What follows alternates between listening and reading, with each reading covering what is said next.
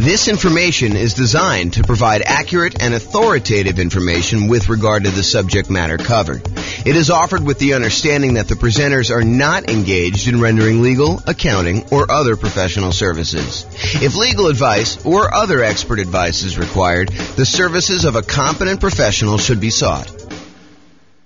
Welcome to the Tulsa Real Estate Investing and Real Estate Financial Planning Podcast. Learn all about investing in real estate in Tulsa, Oklahoma, with a combination of real estate financial planning and modeling with numbers specific to Tulsa, plus syndicated, more generalized recordings of live and pre-recorded real estate investing classes, not all of them specific to Tulsa. Be sure to stay tuned after the podcast for a message from our sponsors. The following is part 3 of 6 parts of the class Overcoming Obstacles for Real Estate Investors. Be sure to check out other parts published as separate episodes. Okay, now we're going to cover overcoming negative cash flow. So here's the challenge.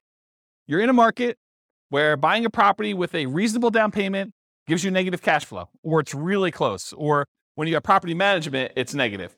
Or when you have property management and you're putting stuff aside for maintenance and vacancy like you're supposed to do, it's negative. Or, something like that. Or maybe you're putting less than a full down payment down. You're buying something with Nomad. You were putting 5% down or something. And in your marketplace, it would be positive cash flow with 20% down or 25% down, but not with Nomad, which was true for our marketplace for a long time. Now it's really hard to make cash flow even with 20%, 25% in some cases. So the challenge is you have negative cash flow. How do you solve the issue of negative cash flow? So cash flow equals income minus expenses. So just like we did with down payment, we're now going to talk about 2 approaches to solve this particular challenge. We're going to look at different ways to reduce expenses, and we're going to look at ways to increase the income on properties. Okay? So for my brokerage business, I was a real estate broker. I still have a license, but I'm not really doing a lot of stuff. For my brokerage business, I created 2 new trademarked terms. So you guys can't go and steal these. But 2 new trademark terms I used. I had a lowest monthly payment guarantee, and I had a maximum cash flow guarantee. And so these were 2 strategies I used when I was going and talking to clients. I would have this massive list, which you'll see here in a second, on how to make sure that they had the absolute lowest monthly payment when they bought a house. And then we'd have a separate checklist for how to make sure they had the maximum cash flow on a property when they did that.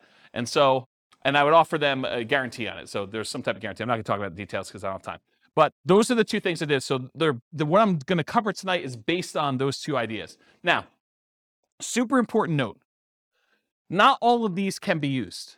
And in fact, some directly contradict each other. So one might say you're going to, charge yearly for a rent, or you're going to charge monthly for rent, or you're going to do something else. So they're like opposite ends of the spectrum or something.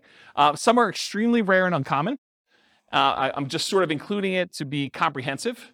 And you can use what you can to optimize for your unique situation. So pick and choose what works for you, ignore the rest. This is sort of a checklist for you to go down and do it. In fact, I have a checklist. I think it's called something. How to improve your cash flow checklist or something like that. I don't know. Someone will remember it. I'll put the links to downloads in the show notes for people.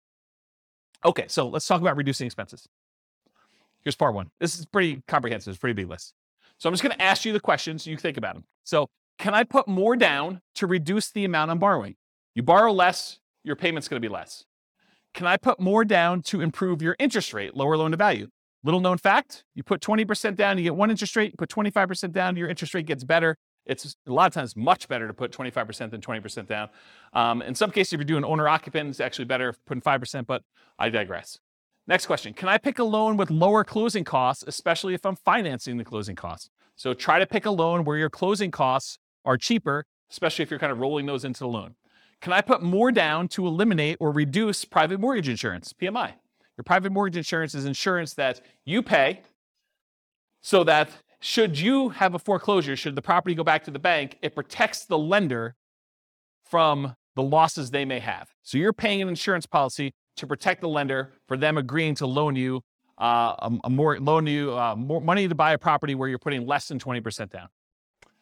Can I pay for private mortgage insurance in one upfront lump sum payment instead of monthly? That'll save on your monthly costs, improve your cash flow. Has my equity increased enough to request the removal of private mortgage insurance? So if your property value's gone up, you paid down the loan enough where you're now below 80% loan to value, and your lender will remove PMI for you if you make a request. Can I change the loan term? Oh, I missed one. Can I get seller concessions from the seller to buy down interest rate and or cover closing costs? That's another way. Can I change the loan term to reduce my payments? I heard at one point recently that they might be bringing back 40-year loans. Yep, so 40-year loans. So someone says that they're here now. So if you do that, you increase your loan term, you might actually have a lower monthly payment doing that. If you were considering doing a 15-year loan, you could do a 30-year loan, which is much more common. Can I get an interest-only loan where you're not paying any principal each month? That'll lower your payment pretty considerably. Can I get a negative amortizing loan? Not that I would recommend this, but you can get loans where you're not even covering the amount of interest that is accruing on the loan and that your mortgage balance is actually going up each month. So it's negative amortizing. The mortgage balance is going up instead of the mortgage balance going down, which is a regular amortizing loan. Can I change the loan term to reduce my interest rate? Sometimes if you go to a 15-year loan, the interest rate's better. Can I get an adjustable rate mortgage to lower my interest rate? And actually, Austin was going to remind me, and I think this is probably the appropriate time to say it, but a lot of mortgage companies, mortgage brokers now are recommending, just because of the nature of our market, some of these like a 1 year at one interest rate, the second year at a different interest rate, and then by the third year, your interest rate is the normal one for the rest of the 28-year for a 30-year loan. And so this is a way to kind of improve your interest rate. But the question I had on here is, can I get an adjustable rate mortgage to lower my interest rate? And I sort of think that's somewhere between buying down the rate and doing a lower one. I should probably put that on there, its own separate one. Hopefully I'll remember to do that myself too. Maybe someone wants to email me if they don't see it on here. Can I get the seller to carry back some owner financing to lower my loan to value with the primary lender and reduce my interest rate? So maybe you can get the seller to carry back in second position where the lender is still willing to do the loan, and that could get you an overall lower monthly payment. Can I improve my credit score to get a better interest rate? Can I set up automatic payments to get a better interest rate? I've heard some lenders will like to reward you by setting up automatic payments, especially if it's from their bank, and they might give you 1/8 of a point benefit to your interest rate if you do something like that. Can I get a better interest rate if I have additional accounts, more money deposited with the lender? Some lenders may do that. Can I lock or float down my interest rate? We talked about this. We talked about the shocks and, my client going under contract before interest rates went way up. Well, if they had locked their interest rate, that would have actually improved their thing. Or float down the interest rate is where interest rates are headed down and you are able to get it lower if the interest rates drop by a certain amount between when you initially locked your rate and when you close. Can I add a family member or a friend to the loan to get a better interest rate? Maybe your credit score is such that if you had someone else as a co-signer, it would actually improve your interest rate. And then on the counter side of that, can I remove a weak borrower to get an interest rate? So you and your new spouse are in love and they do not have a really good credit score, but you are committed to buying a house together. Well, it might be better for you to buy the house yourself and then add them to title. Go talk to an attorney and add them as an owner to the property, but they're not on the loan because it would actually hurt your interest rate to do so. Where was I here? Can I partner with someone to get better loan terms? So could partner with a better qualified person. Can I find another lender with better rates or fees? Have rates dropped enough for me to refinance and get a better rate? Is my loan old enough where I would be willing to refinance to extend the term of the loan? So maybe you got 20 years left on it. Maybe you refinance it. Now you go back to a 30-year term and maybe also get a better interest rate to lower your monthly payment. So those are the strategies with your lender. Strategies if you own another property. Can I do a cash out refinance on another property to then buy or refi this property? So you got a lot of equity somewhere else. You pull money out of that one. You use it to put 25% down and maybe instead of 20% down to get a better interest rate on the one you're buying. Does it make sense to cash out refi another property to put a larger amount down on this property? I think that's what I just said.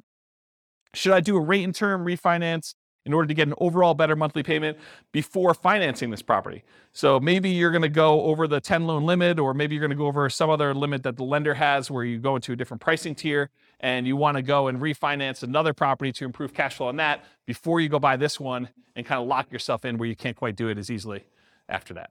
Any questions on this so far? Cool. Searching for homes. Can I search for properties where the seller is willing to include seller concessions? Seller concessions is money that the seller is willing to provide to you when you go buy a property that you could use for closing costs, including buying down the interest rate in your loan to make it a better interest rate. Can I search for less expensive homes, as another example? Making offers. Can I offer less to reduce my purchase price? If you offer less and you're able to buy the property for less, you end up borrowing less, you end up paying less in monthly payment. Can I ask for seller concessions to buy down my interest rate? In some cases, it may be better for you to take the money and ask for seller concessions instead of a discount, because the amount you would save monthly payment-wise is better for you to have used that money to buy down your interest rate than to get a discount. Is the seller's loan assumable and has a better interest rate than I can get now? This is going to be true for a little while. We've got a whole bunch of really good low interest rate loans out there. This could be a strategy you might want to employ. Would the seller consider wrap financing, and would that be better terms than I can get now? So offer to do some creative financing with the seller, see if they're willing to do that. Can I buy the property subject to the existing financing, more appropriate wrap financing, where you're able to do that? Can I buy the home on installment land contract, get better terms? Can I get private financing with better terms from family or friends? Maybe grandma wants to loan you money for 30 years at 3, 4, 5% because she's got it in a CD. Can I pay cash for closing costs to keep my monthly payment lower than if I finance them? And finally, on the making offers point, can I buy properties that do not require rent-ready or fix-up costs and use that money as down payment, or to buy down interest rates instead? Any questions on this list? Is this helpful? Seeing all these? So instead of buying a property that needs paint and carpet and all that other stuff, and you're going to need $10,000 after you close, use the $10,000 to go buy a property that doesn't need that work and buy down your rate instead. Owning and managing property, can I correct incorrect information with the county assessor about the condition or the characteristics of my property to lower my property taxes? Can I contest property taxes when appropriate to keep my property taxes minimized? Can I vote appropriately for changes in taxes that affect property taxes? Can I manage the property myself and still keep up with the latest laws, best practices, and compliance issues? Save on property management fees. Can I shop around to get high-quality property manager with reasonable fees? Can I maintain my property to minimize time between tenants? Can I insist my property manager utilize best practices, marketing early, raising rents with each lease renewal, etc.? Can I review my property management statements carefully for mistakes? Can I raise my property insurance deductible and take on more of the property insurance risk personally? It's a trade-off, right? Because when you have a claim, you're probably paying for that. But if you feel like you need cash flow now for certain reasons, you may want to do that. Can I add or remove people from my property insurance policy to improve the rate I'm getting? Property insurance is based on credit score partially. Can I evaluate the exact property insurance coverages to make sure that you have appropriate level of coverage? Maybe you're overinsured, maybe you're underinsured. Can I compare insurance rates to keep insurance premiums competitive? Can I make sure tenants and tenant buyers have renter's insurance? Can I get a discount paying for HOA insurance or other bills in advance? In some cases, you can get a discount by doing certain things in advance. Can I sign up for auto pay on utilities to avoid any per bill fees charged by utility providers? And can I use quality replacement maintenance materials to lower the overall cost of maintenance over time? Any questions on this one? Helpful stuff? Good. All right, so we just covered all the different ways to kind of reduce expenses. And we primarily focus a lot of stuff on mortgages because that's one of your largest percentage-wise expenses on a property. Now we're going to talk about ways to increase income. So maximize income, part 1 of 2. Can I subdivide my property into multiple units to increase rent? For example, rent upstairs or rent downstairs separately. Can I rent by the bed or by the bedroom? Can I rent parts separately like a garage or the community pool or RV parking or RV in the backyard as a vacation rental? Can I add some other type of income for the property? Can I add services, utilities like high-speed internet for an extra fee? Can I offer the property to a tenant buyer on a lease option, lease purchase, or agreement for deed to increase the income and reduce maintenance on the property? Can I charge pet rent? Can I charge fence rent, new carpet rent, or extra fee for something else the tenant desires I install? Can I tier rent by credit score and or security deposit? Can I change the term of the rental agreement, either do daily rentals, Airbnb type stuff, weekly rentals versus monthly? Can I charge weekly or bi-weekly instead of monthly? Can I include done-for-you services like lawn care, snow removal, or house cleaning for an extra fee? Can I convert my property to a duplex, triplex, or fourplex or more? Can I get the property furnished to get more rent? Can I start marketing earlier and start at a higher, more aggressive rent to test market prices? You start 90 days in advance, you have plenty of time to test before the property is vacant. Can I charge a fee for auto pay, or can I charge a fee for not being on auto pay? That's an example of two conflicting, contrary ideas that you can either do one or the other. Can't do both. Or maybe you can. Charge for either way. Whatever you want to do, there's a fee. I'm joking. Okay. Can I schedule my leases to end during peak rental seasons? That's kind of important, actually. Can I target more profitable rental niches like corporate rentals? Can I offer a discount for on-time or early rent instead of a late payment? Can I add solar panels that include electric and base rent? Can I bill back for HOA services and utilities like non-potable water? Can I get paying roommates for nomad properties that you're living in? Can I require 60 to 90 days notice for outgoing tenants to not renew? So make sure you find out way early. Gives you time to market the property, get everything done you need to do. Can I improve landscaping and curb appeal to get higher rent, paint, add improved shutters, lawn care, mailbox, property address numbers, lighting, things like that in order to make sure that you're getting maximum rent?